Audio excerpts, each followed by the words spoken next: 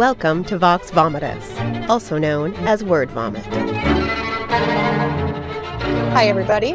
Welcome to the latest episode of Writers Showcase. I am your host, Jennifer Ann Gordon, the author of the Kindle Award-winning novel, Beautiful, Frightening, and Silent, as well as the Hotel series, and today by one of my favorite people in the entire world, author Terry Shepard, author of Chasing Vega, the upcoming Chasing the Captain. He also wrote a children's book called Juliet and the Mystery Bug, as well as several other things that we will uncover perhaps today. Welcome, Terry. This is a treat. I'm so glad to be with you again. Oh my God. So everybody who's watching, Terry and I are good friends, and we were on a Zoom together earlier today. So this is like such a treat to see Terry twice in one day. I'm getting spoiled. Well, you know, I don't know if you guys understand kind of how this magic happens, but sometimes you meet somebody and like instantaneously there's this connection. You find like you start checking these boxes. You know, do you like this genre? Yes. Are you a comic nut? Yes. Do you like this certain genre of comic books? Yes. And I'm just thinking, oh my gosh, I wonder, could I, in my rock and roll days, could I have fathered this child? So, but I got to tell you, and you know this, not only is she a fantastic writer, but she's a fantastic human being. So it's an honor to be here with her tonight to talk shop. I think she might have disappeared too. Good grief. What happened? What happened there? I felt like you said the words, every once in a while magic happens. And then I disappeared. Completely gone. I was like, why am I just seeing Terry's face right now and I'm not on the screen? Well, I was just giving you nothing but love, so it's okay. Oh, well, I'm going to give you nothing but love. So this is a very exciting time for you because your next book in your, do you call it the Chasing Vega series? No, you call it your detective. Jessica Ramirez thrillers. Yeah. Yes. This is my protagonist. And she's a Latina cop who is a 10-year veteran of her force. She's based on a real live human being that I've known for a quarter century. And she was one of the first Latinas and one of the first women on her force. And she did not have a good ride. I mean, if you think about how things were, you know, now 28, 29 years ago, she'd been retired for a couple of years. It was not good for women or minorities in what was then the ultimate patriarchy, the last of the male chauvinist pig organization. Yeah, I mean, and I don't want to be controversial by saying, well, perhaps it still is a little bit like that in some places. So yes, you have this series with a female Latina protagonist, which is great. She's a cop. And I feel like right now, the climate that we're in, there's a lot of people saying, don't write about cops. If you're a man, don't write a woman. Yeah. If, you know, all of these things, if you are Caucasian, do not write a person of color at all. And I feel like you're here checking off all the boxes of like, I'm going to break all the rules and I'm basing this character on a very good friend of mine and she has no problem with it. It was actually pretty much her idea because she had so much stress and challenge that we were talking one day at her place and she was telling me one of her stories. And I said, what if I could rewrite that with a different ending? Yeah. She goes, wow, would that ever feel good? And that was kind of how the idea for Vega began. It was, but you know, I guess I have a different outlook on this than most people in that the only way that I can really understand about who you are is if I'm willing to walk beside you. And throughout my life, even before I was an author, I have been all about the disadvantaged, about women, about minorities, about survivors. I mean, anybody in any of those worlds, I want to help. I think that our purpose on this earth is to alleviate suffering. That's what we're put here to do. And everything in my corporate existence was focused on that. And when I decided I was going to write, what I wanted to do was I wanted to create a cast that had every kind of diversity. So Jess is Latina. Her partner is LGBTQ. Our doc, our medical examiner, is on the autism spectrum. The guy who runs the FBI office is African American. And so I have all of these different, you know, cultural and racial experiences that I had to learn about. So right. So I years, feel like you do such a good job because I know you do extensive research, like personally with people you know, but also like, you were mentioning earlier today that, now that you're an author, you can call a cop and they'll tell you yeah. everything. Whereas before you were a reporter. Is that what it was?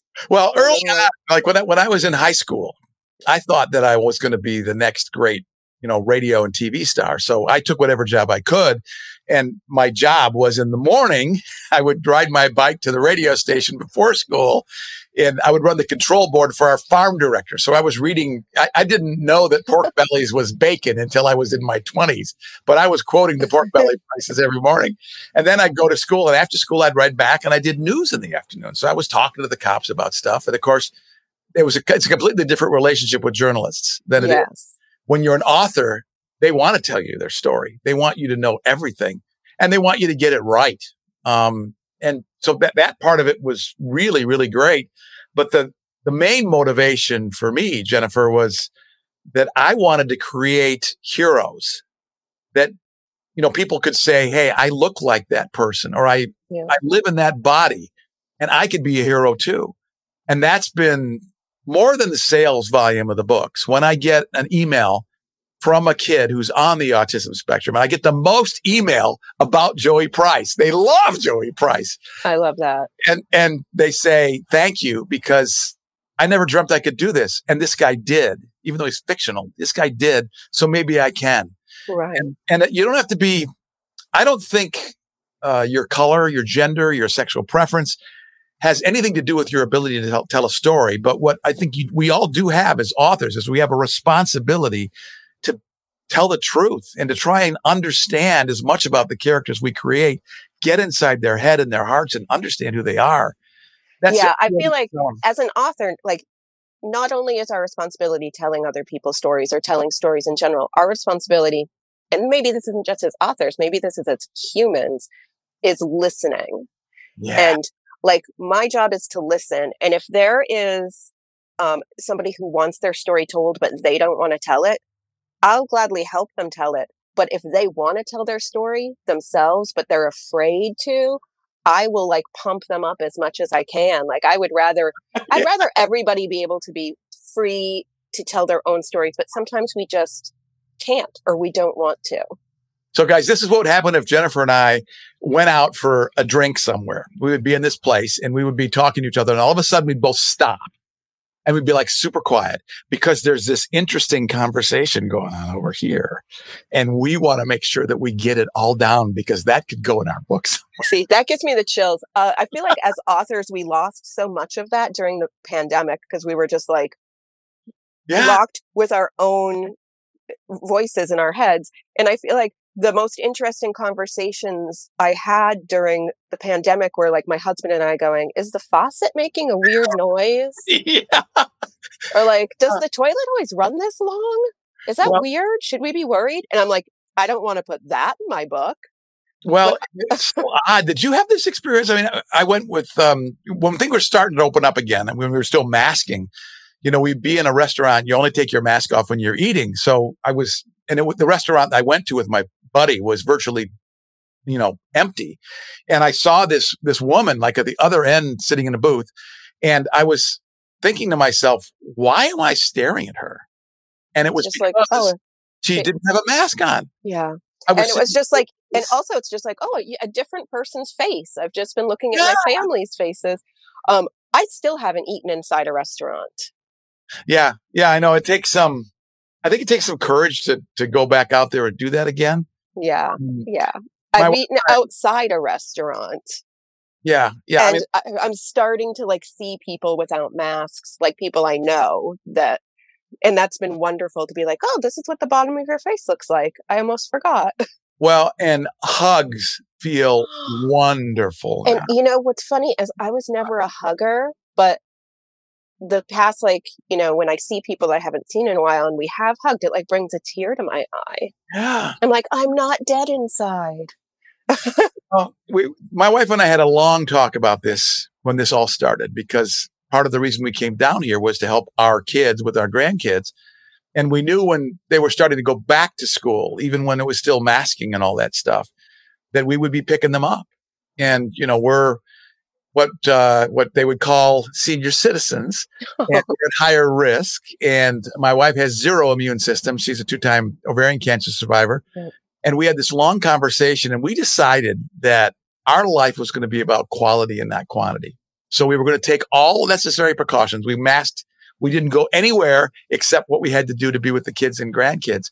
But our decision was, if something's going to happen and we're going to end up dying, at least our grandkids will have had great memories of our grandparents in the interim.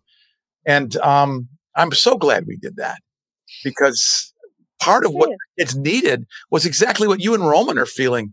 When you're at home, you want to be playing with your friends. So anybody that comes in and can get down on your level, and I can be a very good 10-year-old or a very good 5-year-old. Well, I just remember we had like contractors coming into our house during the lockdown, because we had to get our boiler replaced, and then just little things. And like I found myself like having really in-depth conversations with hi, Allison. Hey, Allison. I would long talks with our pest control guy. Yeah. Allison, did you do that too? I mean, that's just, we all did that. Any kind of human interaction. And, it's somebody I haven't talked to before. I'm like, I didn't know you wanted to go to Ireland, man who's sealing up our mouse hole. I think that helps our writing, because we don't, all of a sudden we're really, really focused on those kind of details. And sometimes that's what you need to know to create a good character. The other day, and this is a true story, I follow a lot of animals on Instagram, and one of my favorite animals passed away. So I was crying, and Roman saw me and he was like, "Are you okay?" And I said, "So-and-so died." And he's like, "I don't know who that is." And I was like, "It's one of the blah blah cats from Instagram." And he's like, "Oh." You celebrate stuff too. I don't know if you follow the author Owen Laukkanen. He's a great guy. He lives in Canada, and he's all about dogs. His stories have dogs in them. Love it. And he does rescues. So his dog Lucy has her own page, and she's been wearing the cone of shame because she has this thing on her nose. And the other day it came off. And it was like a celebration. I know. We found ourselves like celebrating strangers' pets' birthdays. We're like, "Oh, it's Coconut Pie's birthday today." Yeah. And but yeah, I think it teaches us like the littler things that make up who we are when we have like no other stimulation outside our house. Like, I didn't know I would become obsessed with Instagram cats. Yeah. But that's just so. How do you think the pandemic changed like the course of your Detective Ramirez series? Did it change the course, or did you already have a plan? I made stayed the same. I made the decision a lot of authors made, and that was to ignore the pandemic when I was writing Jess. So Captain has nothing about the pandemic in it. I have, under some of the other pen names that I create stuff in, I've done some stuff that had specifically had to do with the challenges of pandemic, because all of us who get into this author thing at one time or another are unload trauma, right? In our story. Oh, we do. Yeah. One time or another. I feel like it's every time. Well, there's all somewhere these little dark corners of our brain where we have this junk that's been doing this for our lifetime that likes to poke its head out when the muse is singing. Yeah. So and it's easier than therapy to just like create a villain. I think it's like, oh. Well, I'm writing because I owe it all to my shrink. I mean, she said, when I came down here, I was at loose ends. I didn't know what I wanted to do. And she said, "You spent your whole life caring about other people and making sure you took care of your family. You don't need to worry about that anymore. What do you want to do?" And I had no idea. I asked that question to everybody. If you could work for love and not for money, what would it be? Jennifer and I have had that conversation. And she said, "You need to go figure that out." And so we decided to give writing a year. I immersed myself totally in it. And these unexpected gifts, I mean, within the space of 18 months, I've made some of the best friends of my life. I know. Isn't it? This in common. It's just great. Yeah. And it's, I love the writing community. I love it so much. I've made, like you said, like it's the best friends I could ever have, or like fellow writers that I've met online. So you brought something up all on your own. I didn't really have to bring it up. You have one pen name that I know of that I won't say that pen name. Do you have multiple pen names? I actually have 3. Oh, So I write in I knew another one. genres. Yeah, I have write in 3 different genres. So, so the one I know about, obviously, besides you, Terry Shepard, and I won't say this author's name, but they write steamy romance. Yeah, yes, that's the one that's paying the bills right now. Yeah, it's oh yeah, I bet all that stuff sells. But I did that on a bet. I had a very famous author that we would all know if I said her name. Oh my gosh! Challenged me. Said she was pen names. Yeah. Yeah, that's right. Well, yeah, that's right, Allison. I mean, that's kind of what happens. But I got this challenge because this woman said to me, "We're craftspeople. We can write anything." And I said, I don't think so. I think my thing is thrillers. And she said, "I'll tell you what, I'll make a donation to your favorite nonprofit if you give me 5,000 words in the genre that I specify." And as you know, we have a granddaughter who has Down syndrome. So, that a check to the Down Syndrome Association of Jacksonville, Florida sounded pretty good. So I was all in. And I did what I did for Jessica. I researched the genre. She said, you need to write it in erotica. So she gave you erotica, not romance, just like you're writing. And I didn't know the difference, so I'm like, it's a slippery slope these days. Oh my gosh. Well, but I did it, I did the research and I gave her the 5,000 words. But as with everything else, Colleen, my wife, reads everything and she read it. And when she was done, she goes, "Woo, I need a cigarette and I want to know what next." So I have to ask, and this is probably too personal, but I'm going to ask anyways, like, what has writing erotica and romance done for your relationship? Because I know you said she reads every chapter. Yep. And obviously writing erotica, you have to get certain things about women correctly, because there's plenty of websites out there that are like men writing women, and a lot of that's erotica, and you read it and go, they don't know where the uterus is. Like, they don't understand that's.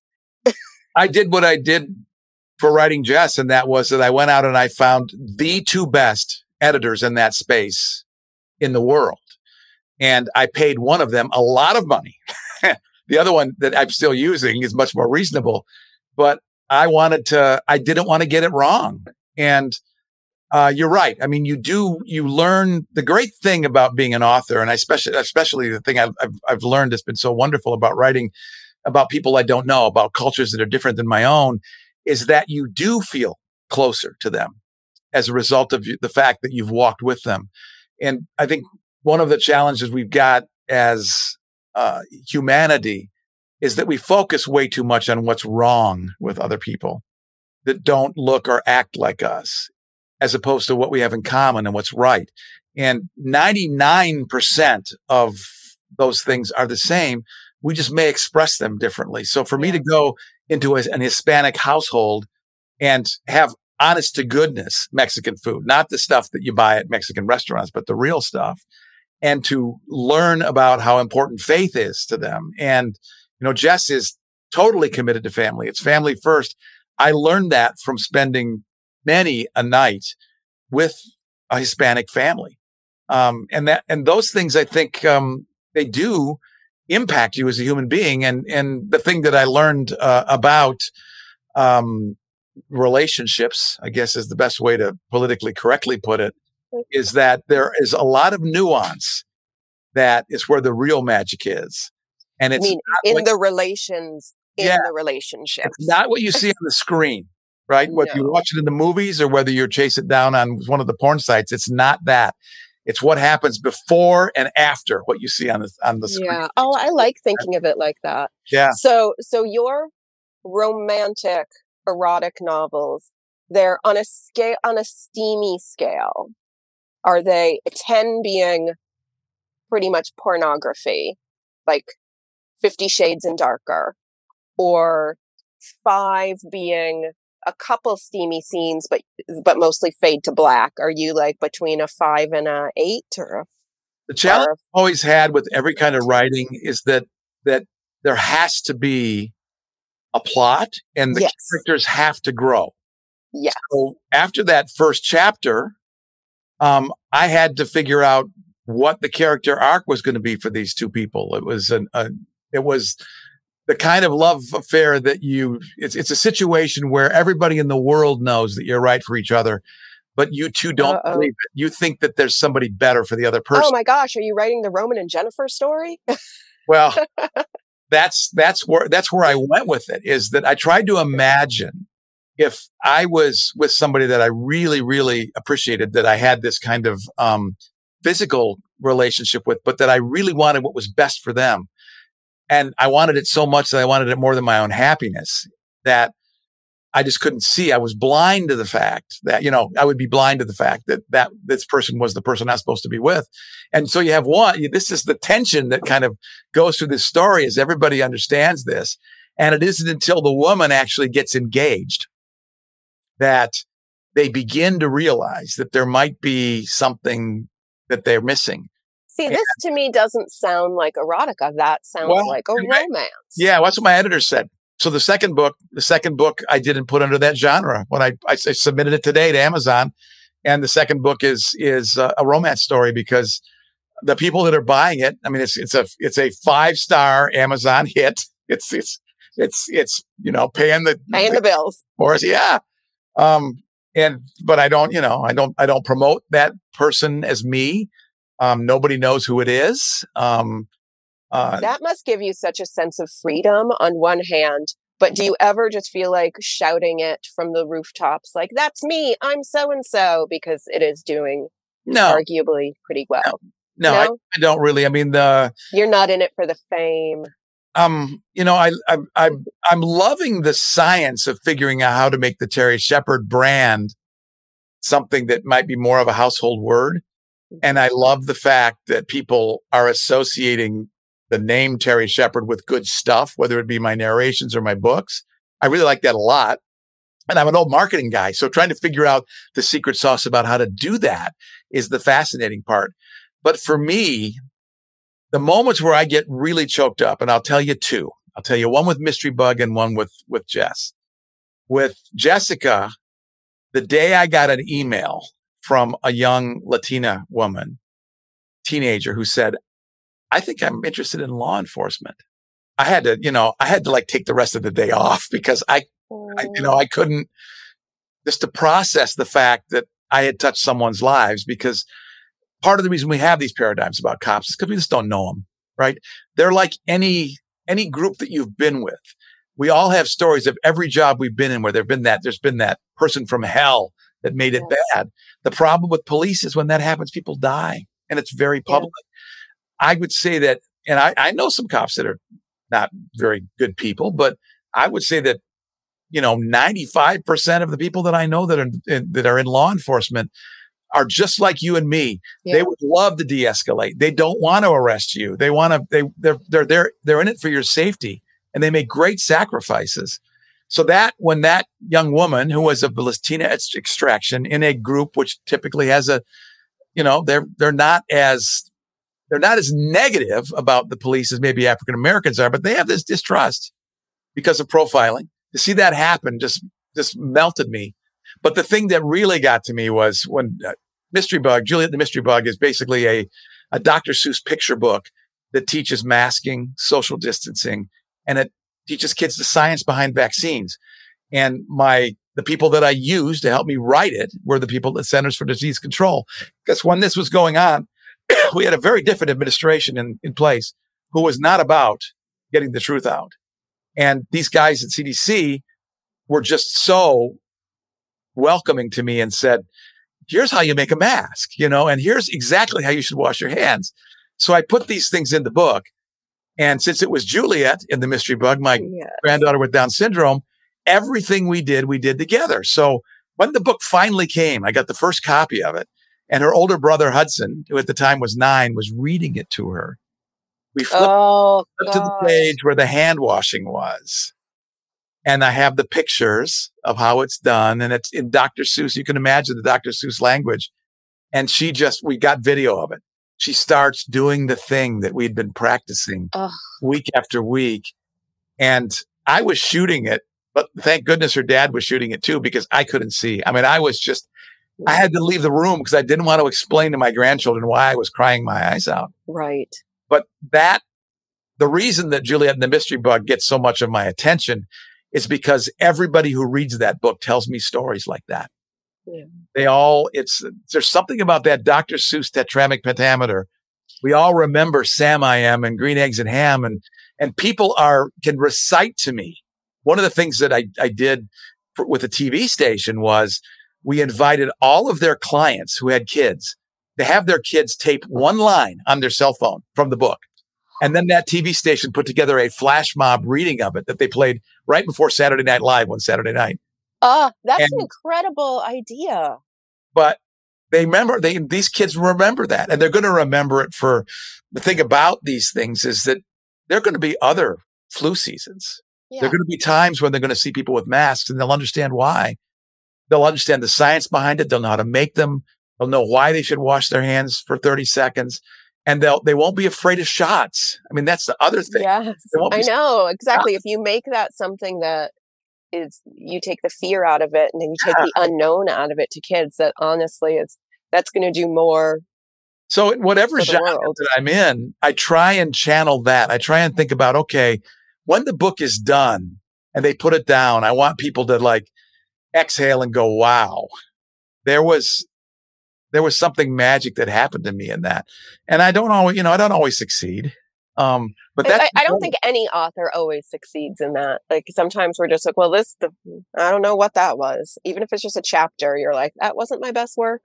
Yeah. Sometimes it's just like getting from point A to point B. Sometimes you'll go back and reread it and go, I see the beauty in it. Yeah. But I missed it the first time. But oh my gosh, though, when the muse is singing and you read that one chapter that you get that's really good and you read it back and then you see it like 6 months later in the book and you go, man, yeah, I wish every chapter had been like that.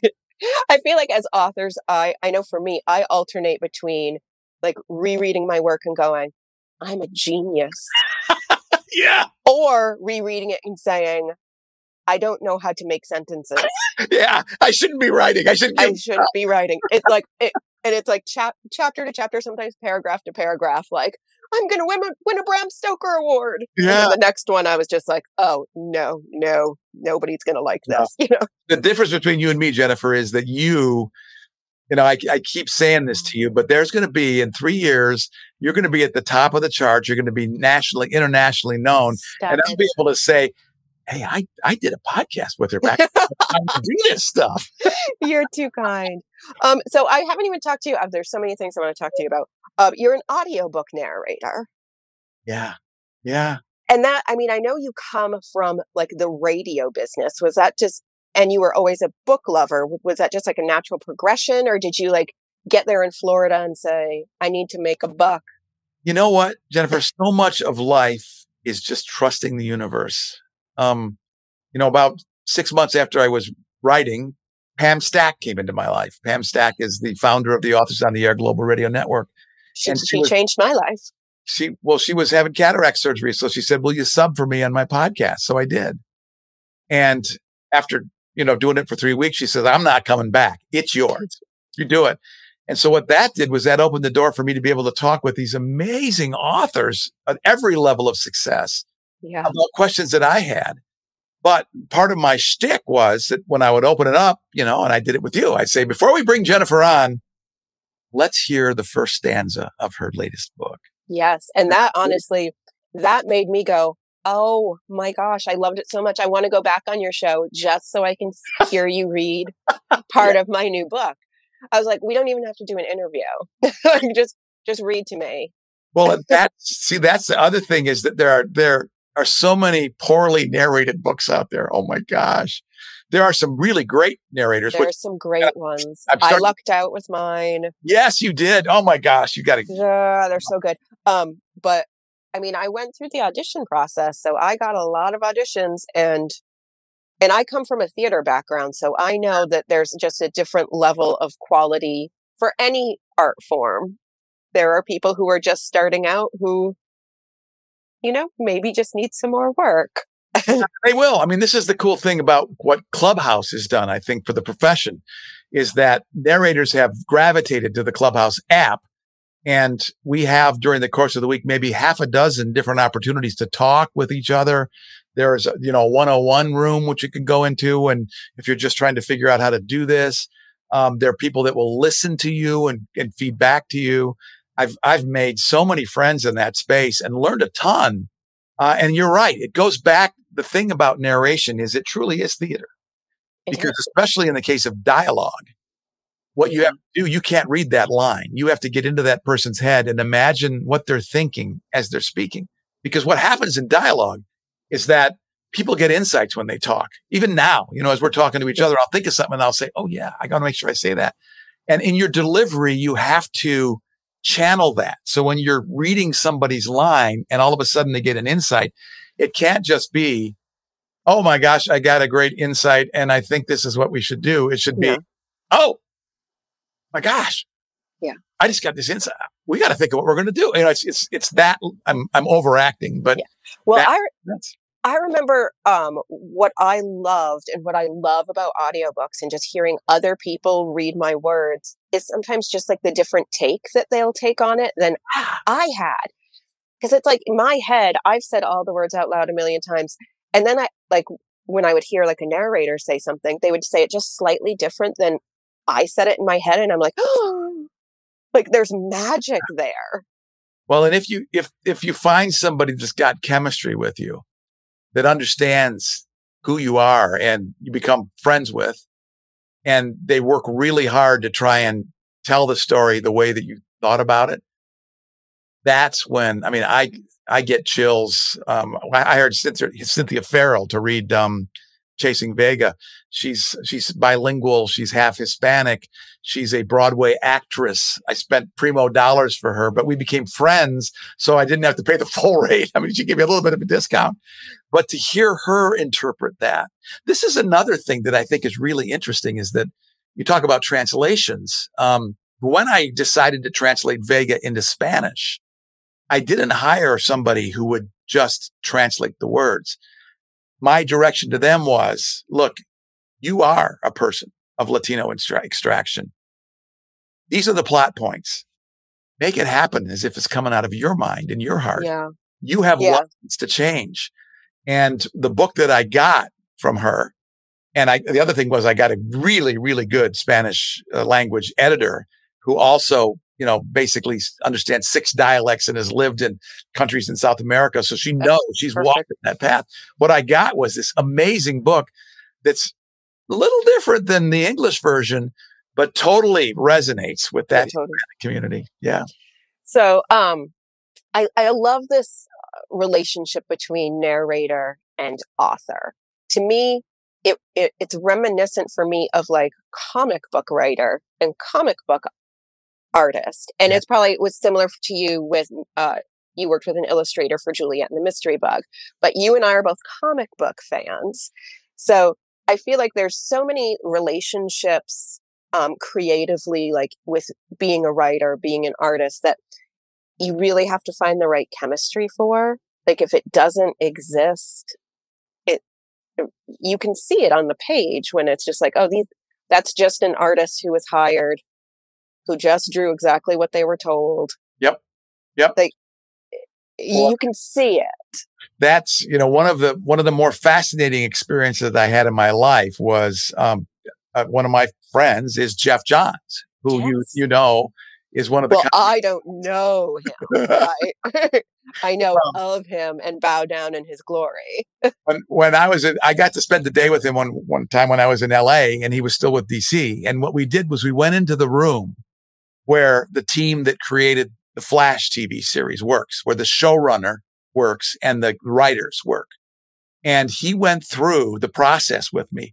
It's an amazing room with a lot of windows. It's like most places in LA. If you walk around outside, you wouldn't even know that magic was going on there. But one wall is one big floor to ceiling whiteboard. And he took me through. He had him leave up the stuff from the previous day because you don't have time when you're working a series to sit like you and I do and take 6 months or 3 months even to get it. You have to churn these things out in a week. And so it's very intense. And the foundation that they have for all this, and the Disney guys do this too, is that they spend a lot of time defining the characters. What would they do? What's their backstory? Every Disney character has this huge binder. I've seen them with their backstory in them.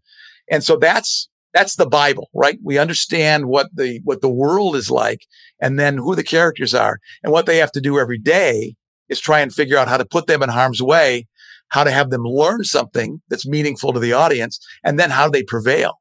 And that's the 3-act structure that we're used to. But to actually sit in that room, there was nobody else there but Jeff and me. And I could feel it was like being in Sedona. I don't know if you've ever been to Sedona.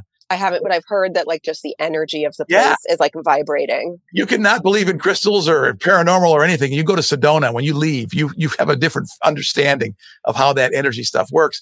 But in that room, that fired my desire to really understand how to purpose Jessica, the Jessica character, in these various worlds. So one of the things that that I did was I actually hired a graphic guy, a comic writer, comic illustrator, to do the first chapter of Chasing Vega for me. And I hired a colorist, it's a different person who did the color. Yep. And did you hire a letterer too? Did you go the whole 9 yards? I didn't have the money. I mean, it's $150 a page for this stuff. I know. I used to, I only published 3 issues of a full comic book before I was like, and I'm out of money. Yeah. But I mean, oh my gosh, talk about another fan base. The minute, and it's very tight. That whole community is so tight. So when, all of a sudden, I heard from Jeff Johns. I mean, I went out on, Upwork and hired this dude in South Florida to draw, and the word got back. This is how tight that community is. He says, "What are you doing?" I said, "Well, I want to put you won't answer. You're not responding to my text. I've hired a guy to do this. I want to see if I can do it." But that is kind of neat, is to try and imagine, and Disney's so good at this. I mean, it's everything they do is on a coffee mug or something. But how do you deploy Jessica Ramirez on a coffee mug so she has the same impact as she does in the story? Yeah. That's the fun part, is to figure that out. I have a coffee mug series in my merch section, which has a bunch of her quotes. Underestimate me, be the last thing you ever do. That's the stuff she would say. And I've seen women that sent me pictures with that, holding that up, and they're going, "Yeah, baby, that's me." I love it. But that's the idea. You think about these personalities, and as authors, we kind of end up being part of that whole world too, right? Yeah. There are people that love reading your stuff, but they love you even more because of the amazing person that you are, the authentic person you are. Yeah, I think, and we talked about this earlier today. It's like, loving the artist, the author, like knowing them. And also there's like a trust you build up. Yeah. There's authors that I just trust implicably with their craft, that I don't even need to read the blurb of the book. I don't need to know anything about it. The second it's up for pre-order, if I can't get an ARC of it, I'm like, now that like I get sent free books, I'm just like, let's see if I can get it for free first. But sometimes I get it for free and I buy it. Like sometimes you can't wait. Yeah. I'm like, I'll buy the Kindle and I'll buy the hard copy just so I'll never be like without it. And then there's a few books that I have on Audible, on Kindle, and the physical copy. Because I just like don't want to, like, once I dive into that world, like I think I would just have a panic attack if I was midway through like a Josh Malerman novel and I couldn't finish it. I'd be like, oh my gosh, I'm stuck in this line and I don't have the book, So do you have like a favorite that you go back to again and again when you need inspiration, just to remind yourself? Weirdly, my favorites for inspiration are Shirley Jackson, which is not weird, but also Anne Sexton, the poet. Oh, yeah. And Alfred Lord Tennyson. Yes. See, this is the interesting thing, is that sometimes the things that motivate us are way outside of our genre. It's and there's plenty of contemporary authors that I absolutely adore and do revisit their work. But like, I'm talking since I was a kid, it's been, The Haunting of Hill House. Yeah. You, Dr. Martin by Anne Sexton, and The Lady of Shalott by Alfred Lord Tennyson. Like, I have quotes from all of them tattooed on my body. See, this is the thing. You through your adventures, you were exposed to that stuff very early. I mean, I was Mad Magazine and the Hardy Boys back then. So. I was Nancy Drew, but then I stumbled into like a pile of old books in my house and was like, "What is this?" Your life changed, yeah. Yeah. Well, that's the other thing that people have been advising me as a writer is to be careful about what I write for adults, because the people that are my kids' books fans are going to grow into them. And that brought back a memory for me of C.S. Lewis. You know, I was a huge Narnia fan growing up. And I happened to saw in the library the Screw Tape Letters, C.S. Lewis, you know, and he wrote a lot of sci-fi. Yeah. But I brought the Screw Tape Letters, and I was still like in junior high. And that thing was, you know, the devil talking, some nuts thing that I wasn't ready for yet. I know sometimes you're like, this is over my head. Yeah. It's over my head. Like I remember the first Stephen King book I read, I was little. I was 10 and my uncle was staying with us and all I saw was a book with a cat on the cover. And I thought, oh, a book about a cat. And I was exposed to Pet Sematary at the age of 10. So I'm like, that's like the defining memory of my childhood. And I feel like it's like 90% to blame for my personality. But was it traumatic for you? Not really. Honestly, like it was. I remember being petrified and sad at the same time, which I feel like for people who know my work, being scared and sad is the whole gig of what I'm about. But I remember very early into like, maybe I was like a chapter in, knowing that it was not a book meant for me. Mm-hmm. And then I was like, I better hide this in my dollhouse. Because I'm not giving it back. I'm not giving it back. And I would like go up in the afternoons and like hide behind my dollhouse and just like read Pet Sematary. Yeah. And so I was scared, but mainly I was scared somebody was going to take it away from me. And it definitely probably should have been taken away from me, but I'm glad it wasn't. Yeah. Yeah. Well, I guess another thing that I think about, and all of us as authors, Stephen King's one of them, is that, you know, people after a while, when you achieve a certain degree of success, have this expectation of perfection. And, you know, Chrissy Teigen's the latest one that's giving all these mea culpas about her very early tweets that were, you know, not very nice. And I'm proud of her for, you know, calling them what they are. But I think one of the things that I hope will happen as people get to know us as human beings is that we're all imperfect. And that's one thing we share with one another is that, you know, our imperfections are really what make us beautiful. And what's missing in this world is compassion. Right? That is very true. For that. So when I write, I try and at least weave some sort of message of that, about that in there. It's always there, but for the grace of the universe, go I. In that situation. I feel like I feel the same way as like even crafting a villain.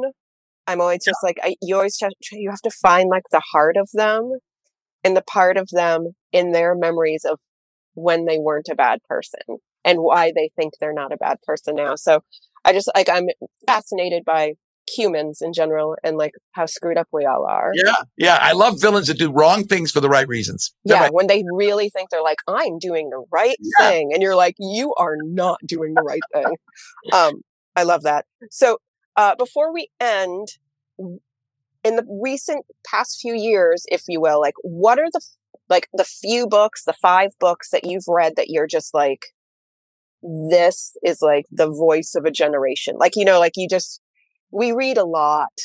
Yeah. And every once in a while, like a book will fly into your life and you're just like, this, what books do we need to know about? Well, you know, I'm kind of a little bit cold about that because I read to learn. So, there's Lee Goldberg is the guy who taught me my plotting style. So I love reading Lee Goldberg stuff. Raymond Chandler, the first chapter of The Big Sleep is poetry to me. Dare Me by Megan Abbott, if you've ever read that. And Bury Me Deep. I mean, that Bury Me Deep, when I read Bury Me Deep, it was before I was writing fiction, but I made the decision there was no way I could ever even approach that. So why bother? Oh my gosh. I love that you just brought up Megan Abbott. Yeah, she's one of the 4. Oh, good. When I started out, I wrote to 4 of my favorite authors for help. I said, give me one thing that you recommend for a guy in his 60s who's trying to write fiction. And they all more than just answered that one thing. They became friends.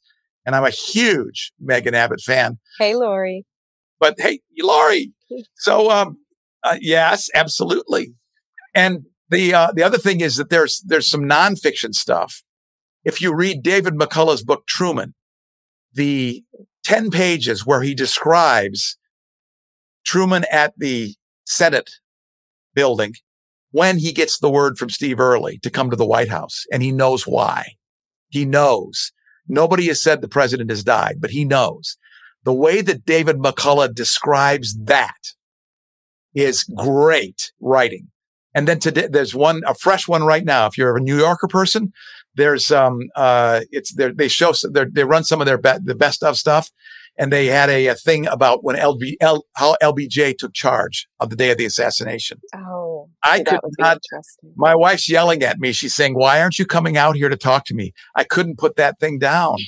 And that the craft itself is just so exciting to me that I look for those little nuggets. And there's some books, it's the whole book. I can read any Megan Abbott book and just be in love. Yeah. Alison Leota is another one that I really, really like. But most of them, I think about like how Lee Goldberg opens a story, how he sets up the plot. Few do it better than that. It's all about the screen. I can see it on the big screen. And that's, it's a long answer to a short question, but those are the things that influence me every day. I have 4 or 5 of them right over there, and I'll pull one out when I get stuck. I love that. Terry, thank you so much for being here today with me. What a pleasure. Thank you for inviting me anytime I get to spend. This is great. I know. I mean, everybody who's watching this is probably just like, what are they talking about? It's just like, she's just like chatting. There's a lot of, I think we have a lot of acquaintances in life, but if we're lucky, there maybe are 4 or 5 people that really are in our orbit that we totally get. And, when my wife says I throw the word love around too easily with people, but that's how I feel about Jennifer Ann Gordon. Oh. I feel like we are kindred spirits that at some point in some past universe, we were either from the same family or we were in a relationship. I don't know.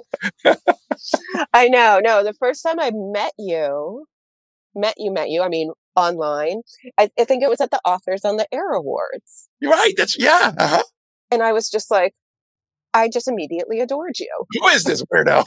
I know. I was like, I'm like, this is Terry Shepard? Because I'd been hearing about you. And then I went back and watched your episodes of Authors on the Air. So thank you so much for having me. It's just been a pleasure to be with you. It's been great. Everybody who is watching live or is watching later on the replay, thank you so much. I want to thank Creative Edge for being our sponsor today.